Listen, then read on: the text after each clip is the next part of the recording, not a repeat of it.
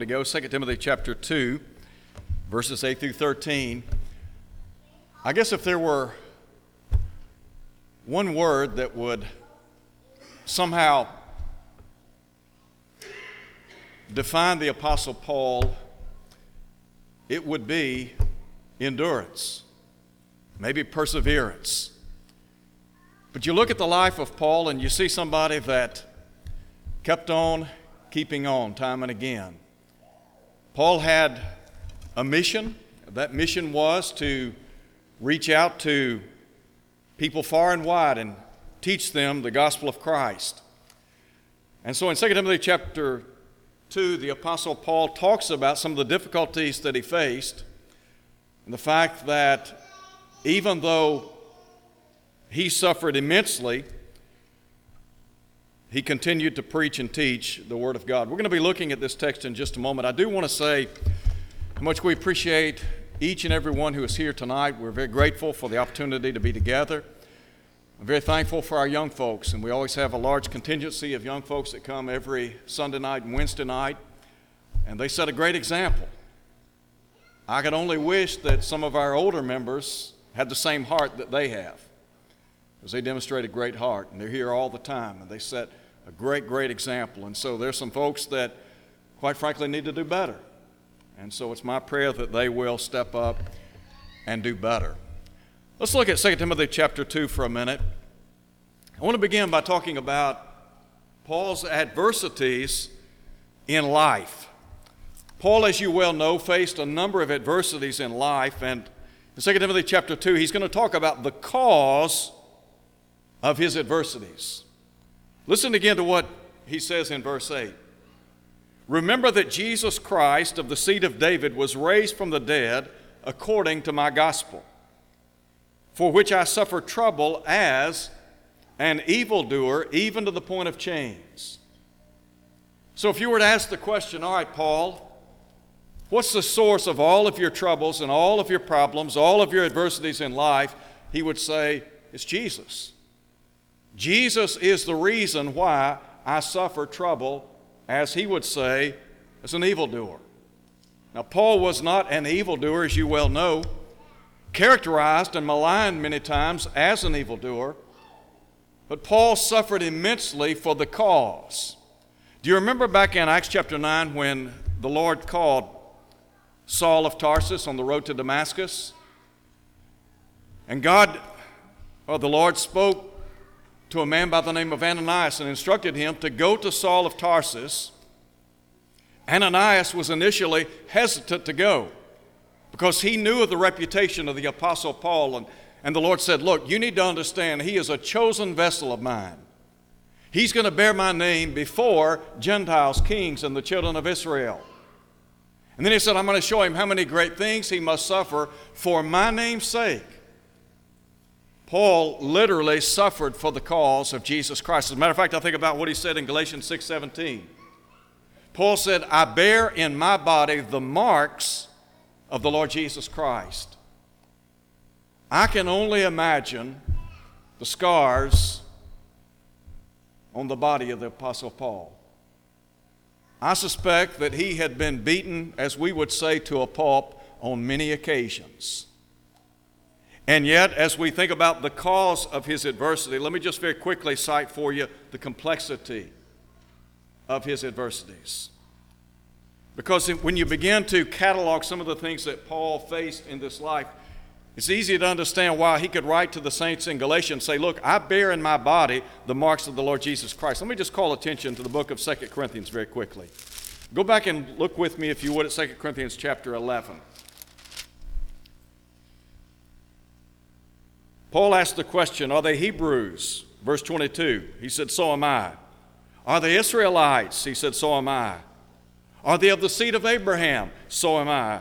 Are they ministers of Christ? I speak as a fool, I am more. In labors more abundant, in stripes above measure, in prisons more frequently, in deaths often. From the Jews 5 times I received 40 stripes minus 1, 195 stripes had been laid upon the back of the Apostle Paul. And then he said, 3 times I was beaten with rods. Once I was stoned. 3 times I was shipwrecked. A night and a day I've been in the deep. And then listen to him in verse 26.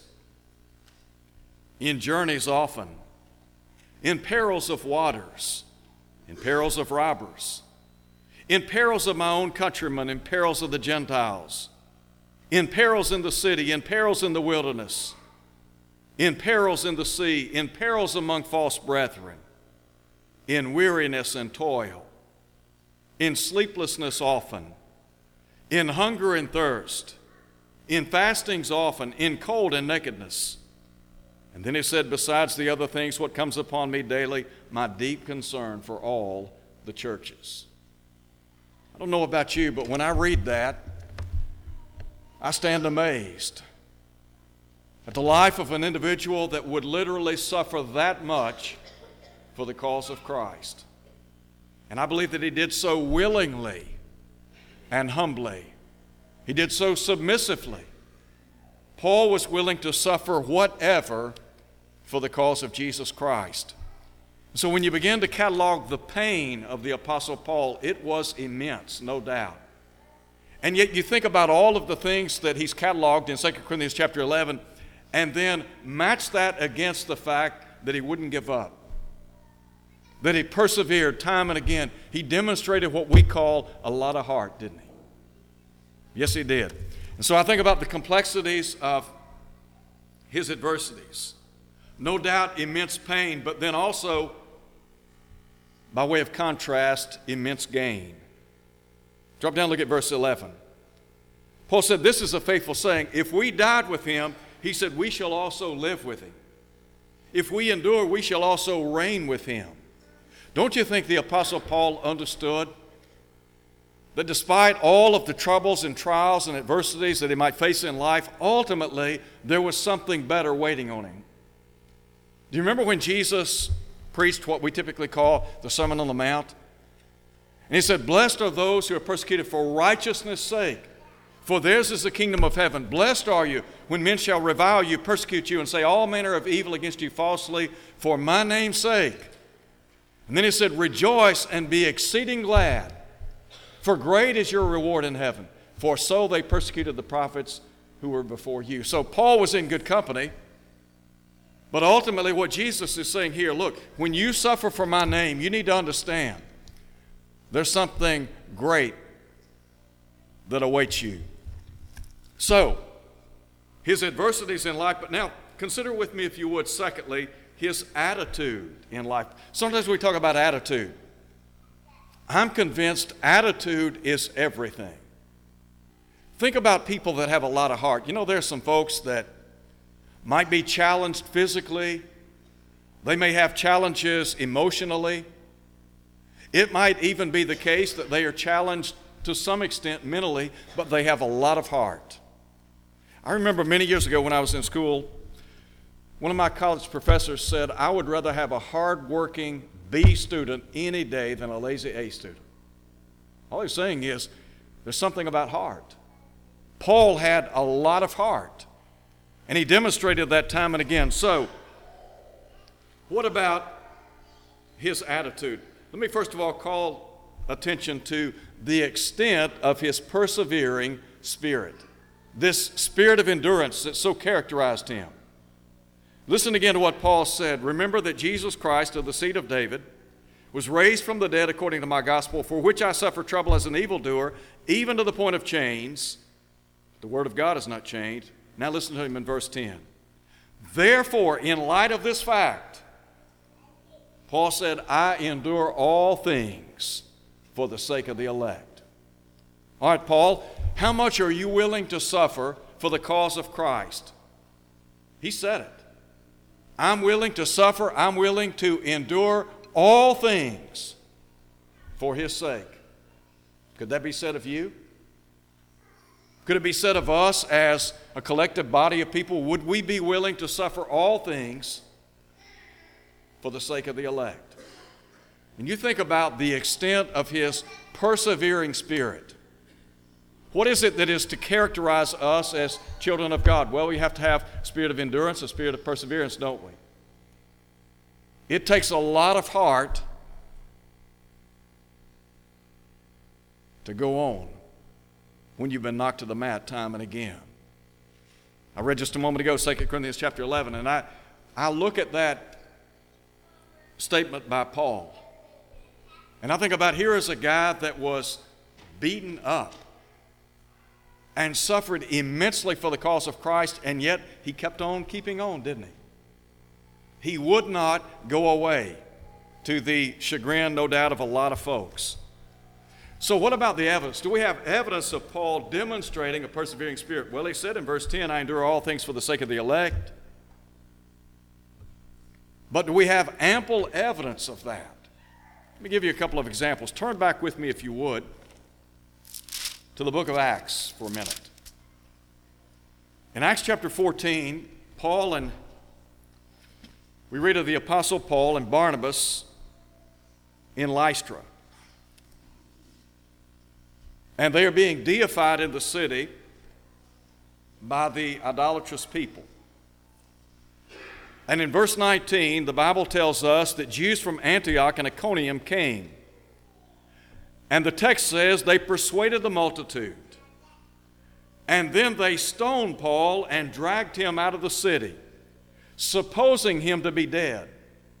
However, when the disciples gathered around him, he rose up and went into the city. Now, wait a minute. You're telling me this guy was stoned, dragged out of the city, people thought he was dead, the disciples come to him, he rises up and he goes right back in the city? That's exactly right. That's what Luke said. Now, you talk about somebody that has some heart. We talk about somebody who is resilient or tenacious, who just won't go away, who won't give up. That's Paul. Paul was hungry when it came to serving the Lord. And then turn over, if you would, to 2 Timothy chapter 3. And listen to what Paul said in 2 Timothy chapter 3. And he brings to mind the city of Lystra. He said, you've carefully followed my doctrine, manner of life, purpose, faith, long-suffering, love, perseverance. Paul here is saying to Timothy, look, you know my character. You know what I stand for. You know what I believe. You know about my long-suffering spirit. You're well acquainted with my faith. You know about my persevering spirit. And you also know very well about my persecutions and afflictions. And then he said, which happened to me at Antioch, at Iconium, at Lystra. What persecutions I endured. Now listen to him. And out of them all the Lord delivered me. Now look at verse 12. In verse 12, Paul said, yes, and all who desire to live godly in Christ Jesus, and I would underline this, will suffer persecution. Let me read it again. All who live godly in Christ Jesus will suffer persecution. Why was Paul suffering time and again? Because of Christ Jesus, was he not? Yes. Do you remember when he went to Thessalonica? And prior to going to the city of Thessalonica, he had been in Philippi. And Luke records that in Acts chapter 15. And Paul and Silas, they're now traveling companions. And in Philippi, they are beaten. They are placed in stocks. At midnight, they're praying and singing praises to God. Chapter 17, they're in Thessalonica. And the charge is made against them. These men that have turned the world upside down, they've come here too. The unbelieving Jews time and again hounded the Apostle Paul, and yet he would not relent. He wouldn't give up. Matter of fact, there were two things that stand out in my mind about the Apostle Paul. Number one, defeat was not an option. There is no way the Apostle Paul was going to walk away and say, you know what, you won, I give up, I'm going home. Not at all. Could I say this? We need that same kind of attitude today. Defeat is not acceptable.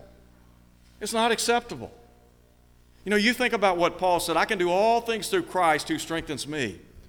When Jesus gave the Great Commission in Matthew 28, and he said, "Go therefore and make disciples of all the nations, baptizing them in the name of the Father, the Son, and the Holy Spirit, teaching them to observe all things whatsoever I've commanded you." And then he said, "Lo, I'm with you always, even to the end of the age."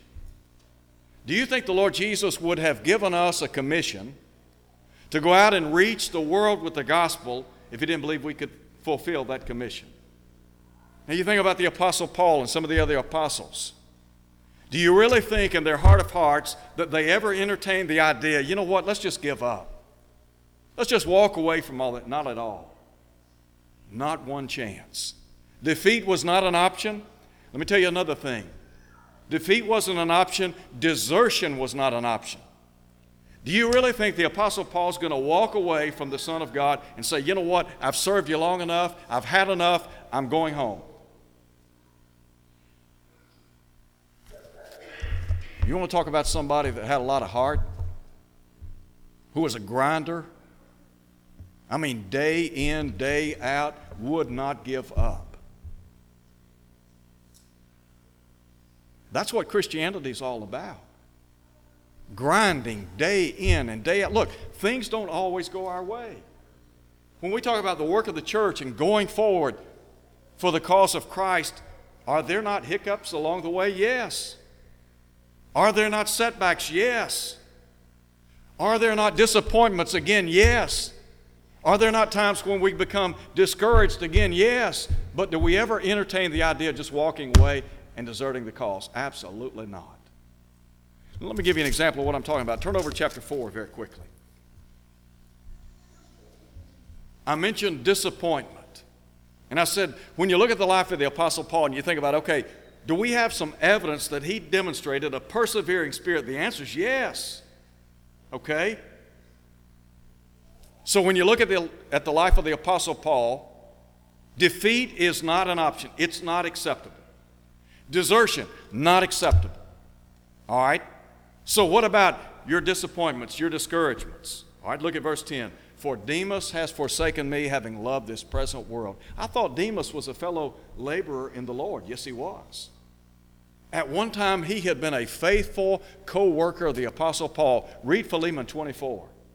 Read Colossians chapter 4, Read Colossians chapter 4. And you'll find Demas serving side by side with the Apostle Paul. And so, don't you think that was a disappointment? Yes. You think Paul's going to say, all right, I'm just going to pack up and go home because one of my brothers in Christ has gone back into the world because he's defected? Not at all. All right, drop down. Look at verse 14. In verse 14, Paul said, "Alexander the coppersmith did me much harm. May the Lord repay him according to his works." He said, "You also must beware of him, for he has greatly resisted our words." All right, Paul, are you disappointed in the actions of Alexander the coppersmith, who's made life very difficult for you? Yes. You going to give up because of that? No. Look at verse 16. Paul said, "At my first defense, no one stood with me. All forsook me." Surely, when everybody walks away and says, you know what, we're not going to rescue you, we're not coming to your aid, we're not going to stand by you, we're not going to be an ally, surely it's time to pack up and go home. Is that what Paul said? Paul said, "At my first defense, no one stood with me, but all forsook me." You know, sometimes when times get tough, that's when you find out who your real friends are. So here's Paul all alone. Nobody standing with him. Is he bitter? Resentful? Listen to what he said. "May it not be charged against them." Verse 17. "But the Lord stood with me and strengthened me, so that the message might be preached fully through me, and that all the Gentiles might hear, and I was delivered out of the mouth of the lion." And then he said in verse 18, "And the Lord will deliver me from every evil work, preserve me for his heavenly kingdom. To him be glory forever and ever. Amen." Sounds to me like Paul's in this thing for good. Sounds to me like Paul's not willing to walk away, back off, going to continue preaching and teaching. So you think about his adversities in life, his attitude in life. What about his aim? Do you think the Apostle Paul was singular in his aim? I think he was. Don't you think that he had the lost in his crosshairs? Listen to what he said again. Pick up with me in verse 10. Well, I'll tell you what, back up and look at verse 8 again. Remember that Jesus Christ of the seed of David was raised from the dead according to my gospel, for which I suffer trouble as an evildoer, even to the point of chains. But now listen to what he says. But the word of God is not chained. Therefore I endure all things for the sake of the elect, that they also may obtain salvation which is in Christ Jesus with eternal glory. Two things here very quickly. First, his message. Paul had a message that had to be dispensed. That is, he had the gospel. And Paul understood that if people were going to be saved, the gospel had to be carried to them. And so, the focal point of his life, preaching the Word of God. Do you remember when he wrote to the saints in Rome, he said, I'm not ashamed of the gospel, for it's the power of God unto salvation. To everyone who believes, to the Jew first, also to the Greek. Do you remember when he wrote to the church at Corinth and he said, we preach not ourselves, but Christ Jesus our Lord, and ourselves as your servants for his sake.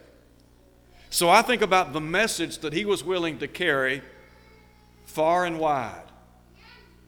But what about his mission? Look again at what he says in verse 9.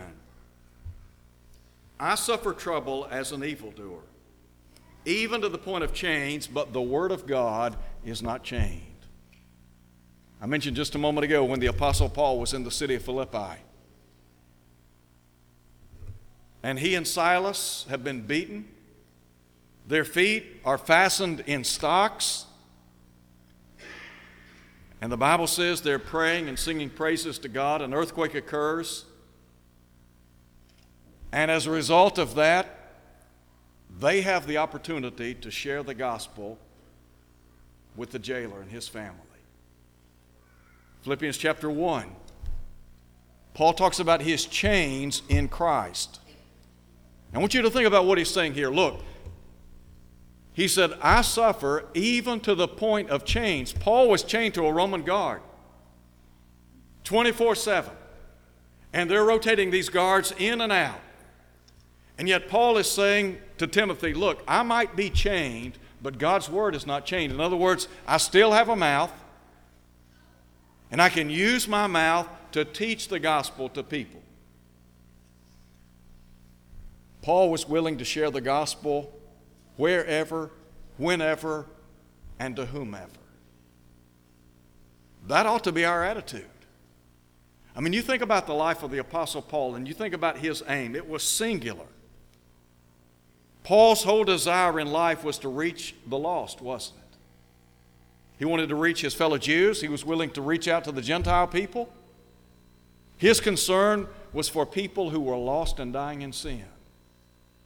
There are people today just as lost as there were in the days of Paul. And here's Paul saying, you know what, I might be chained, and I might be prohibited from going out and sharing the gospel in lots of different places, but I can use the opportunity before me to share the gospel.